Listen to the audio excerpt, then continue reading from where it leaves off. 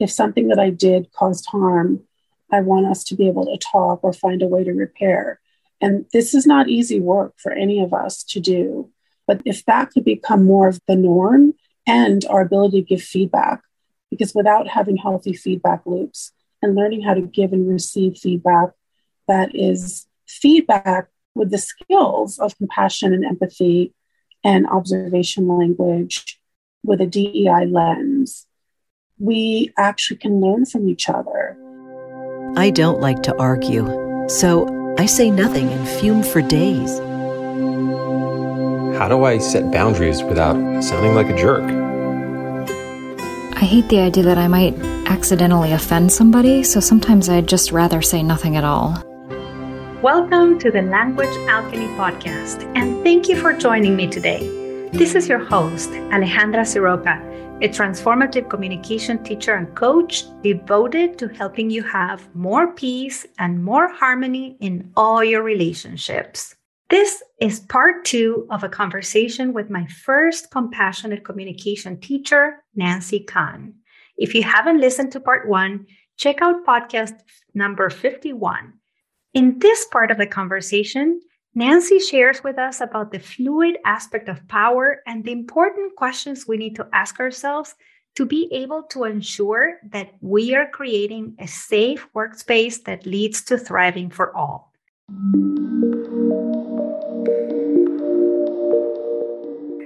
Another big piece is, especially working within organizations, is power hoarding. The way that some people have power, positional power, power from privilege. And we have to really keep remembering that if people are not willing to share power, or if they're using their power in ways that are oppressive to other people, harm is happening in those moments. And we have to keep looking at how these power dynamics play out. And power is, it's energy. We shift in and out of different power dynamics within different roles in our lives constantly. I can say I was the youngest child in my family, so I would say that I had less power at a certain point than my siblings or my parents.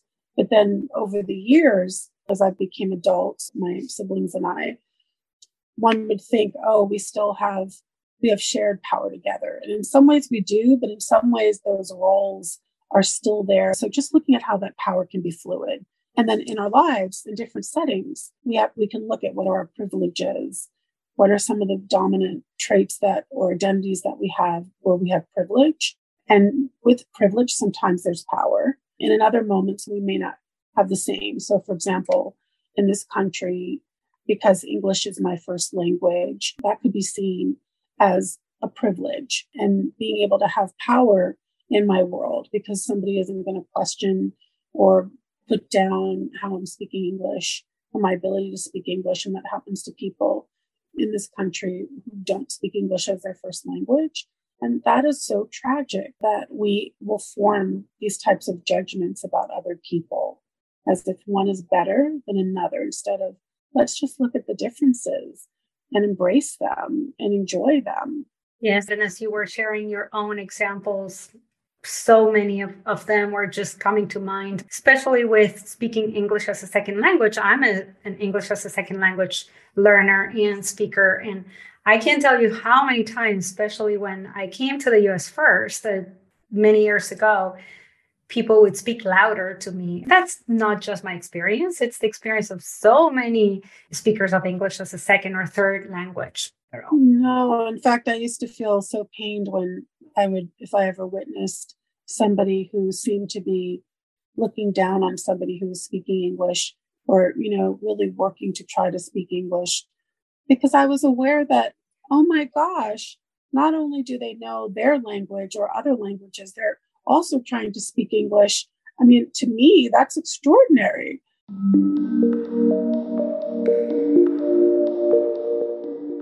Years ago, Nancy, you introduced me to the language of being an ally. I don't know if you remember this, but you introduced that to me and to a group of about, 20, 25 people who gathered in my house in San Francisco when we asked you, can you please teach us this, at a time that nobody was talking about these things. And of course, there's so much work to do, as you mentioned. What are some things that you say to people now who want to be an ally, who want to communicate in anti-racist, anti-oppressive ways and have that shared power that you were talking about? An ally is somebody who may have privilege and positional power, often people who might identify as white or cisgendered, or in any way that you may experience more privilege in the society. It's realizing how you can use your privilege to support when you're aware that racism is present or dynamics are present that are oppressive to different groups of people. One great question to keep reminding oneself is, whose experience are we centering in this moment? Because we don't always think about that. We're so used to centering the experiences of white dominant culture. So anything that you're doing, what action, conversation, communication, who does this benefit? Is it benefiting BIPOC folks? Because if you can attend to the needs of BIPOC people, and whether it's Black, Indigenous, people of color, or people who have intersectional identities and LGBTQ and all the other ways that we can show up around ableism, ageism, all of our differences. If we can attend to the people who have been targeted and who have been discriminated against and oppressed, and make sure that their needs are being attended to and they're being treated with dignity and respect, everybody will experience dignity and respect. And so the more that we also question, there's a third question, which is, if whatever is happening, whether it's a conversation, an action, a behavior, is this actually maintaining the status quo or is it disrupting it? So these three questions are extremely powerful in beginning to hold spaces where we are tuning in with a different antenna. And then I like to add on top of those, who am I to the people that I'm in communication with or in a particular setting? What are my identities? And what do I know about the identities of the people that are there? What can I check out so that I'm not operating from assumptions? What are the power dynamics also? The more that we keep coming back to these particular questions, for me, are ways that we can begin to create spaces where we're being accountable to the beautiful values of diversity, equity, inclusion, and belonging. But it's a constant, vigilant, staying alert practice, because we can easily slide into what feels really normal, which is white dominant culture. So it's in the questions where that aliveness, openness, and possibility for safety and shared power really lies.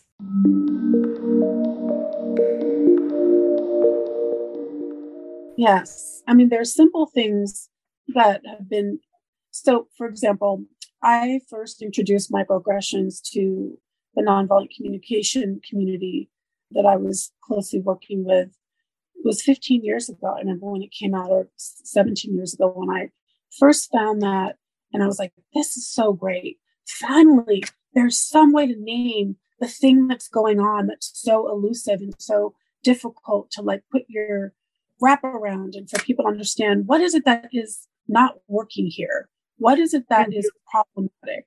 So you can start to say, oh, that's what that is. We have a way to describe it. Like now we've got all these terms, whether it's white fragility, unconscious bias, microaggressions, because we're trying to name a dynamic that's going on so that we can stop and really be intentional about how we are relating to people, how we're communicating to people, so that people are able to maintain their sense of care and awareness so that we stop harm and prevent harm.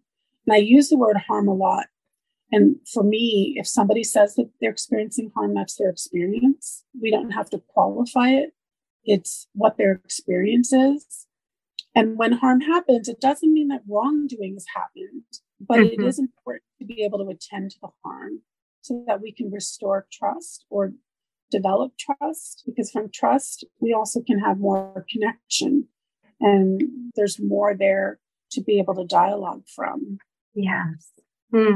That's so beautiful, and it can bring so much healing, not just to BIPOC, but to all of us. And that's something that I think it's like one of the big gold nuggets of this conversation that you shared, Nancy, that when we communicate with respect and dignity and care and make space for Black, Indigenous, and people of color, we make the possibility for respect, care, safety, and dignity to be there for all of us. And it's something that enriches us all as a human family. It doesn't take away from the group that has the respect and care and dignity. It doesn't take away. It just expands and nourishes us all.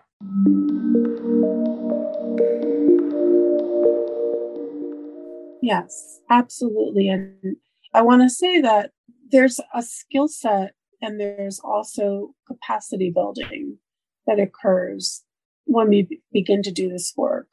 One, I have to first educate myself, about these concepts, about history.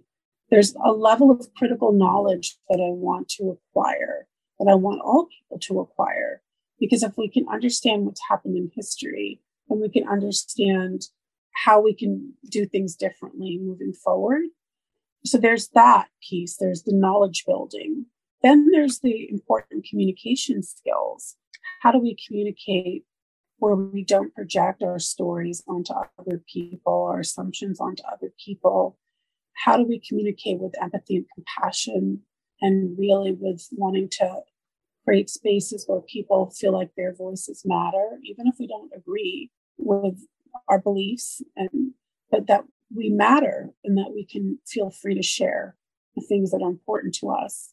And then beyond that, we also need to develop the ability to self-reflect and to defend ourselves so that we don't arm up and shield ourselves and get reactive and try to defend these different identities. I think, and that's what's difficult about this work. It's unlike a lot of other things that people learn. We have a lot of unlearning and then relearning to do. And one of the things that I've seen that occurs, particularly for white people who begin to do diversity, equity, inclusion work, is, first of all, their cherished values may feel threatened if somebody says, oh, that sounded racist, especially for liberal white people who want to trust that they're known for their deep heart and care for people, that they believe in equality. However, what we're really speaking about is it's more of the patterns of thinking and communicating that are unconscious, that do not support inclusion and equity for everyone. So we've got to be able to catch those, see when they're happening within us, and then be intentional about how we communicate differently.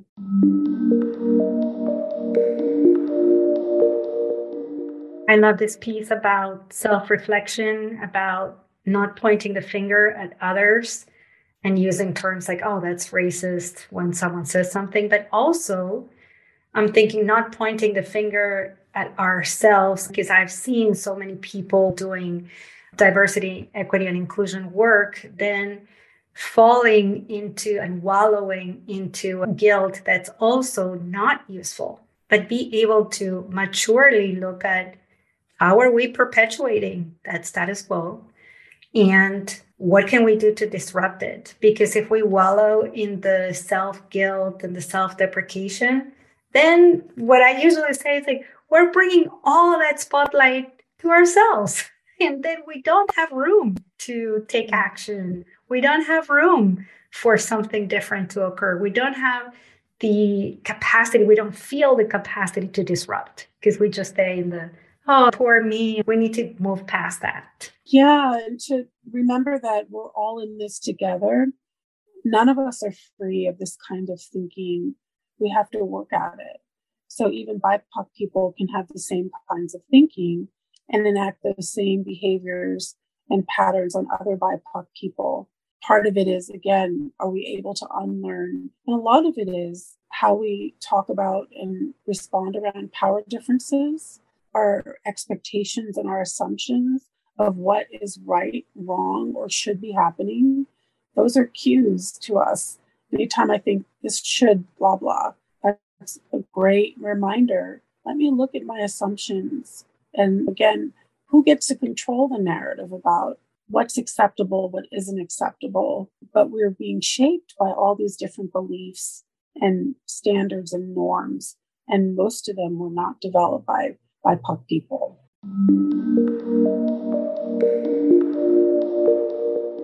Wow, Nancy, I know that you and I could talk for weeks and weeks and weeks on end, at least. And you have such a rich wealth of caring, loving, compassionate wisdom. And I truly thank you for that. I want to say to people that if you want to learn more about Nancy, well, one of the ways is listening to her radio program, the Talk It Out Radio on Sunday nights at KPFA 94.1 FM. And you can also learn more about Nancy at compassnarratives.com. And Talk It Out Radio also has a website, talkitoutradio.wordpress.com. I'm going to add all these links in the show notes. Nancy, is there one last comment or anything that you'd like to say before we say goodbye just for today?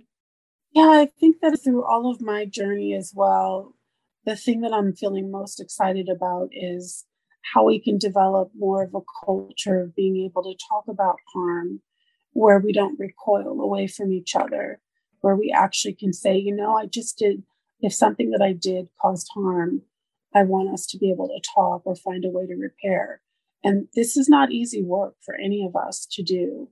But that if that could become more of the norm and our ability to give feedback, because without having healthy feedback loops and learning how to give and receive feedback, that is feedback with the skills of compassion and empathy and observation language with a DEI lens, we actually can learn from each other and create a culture where it's okay if we're going to say something that's going to be a stimulus for another person, and the other person might experience harm. But it's how we attend to that. And it's how we are able to repair and restore and heal together. That's important. Thank you. Thank you. Thank you. Thank you again, dear Nancy. Thank you. Well, I'm so proud of you and so thrilled for all that you're creating too. I'm really proud of you. You're giving so much to the world, Alejandra. I'm so grateful for the work you do and for having said yes to being a guest at the Language Alchemy podcast, especially as the Language Alchemy podcast is turning a year old.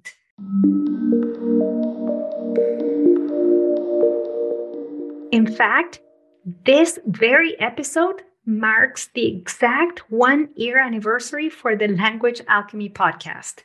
And to celebrate, I'm inviting you to participate in the celebration by adding your favorite podcast moments, sharing something you heard in the podcast that supported your communication, or making a request about what you'd like to hear in upcoming episodes.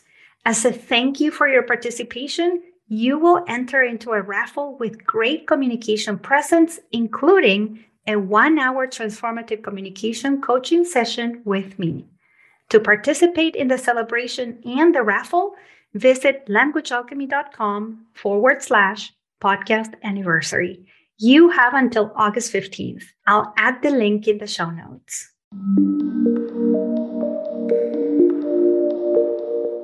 Thank you, Nancy, for the beautiful work you do. Thank you so much for listening to all of you. And a special thanks to my clients, Brian and Molly, for the work they continue to do to create a thriving workspace for all. Until next week, and as we say in Argentina, ciao, ciao. Original music by Gary LaPoe.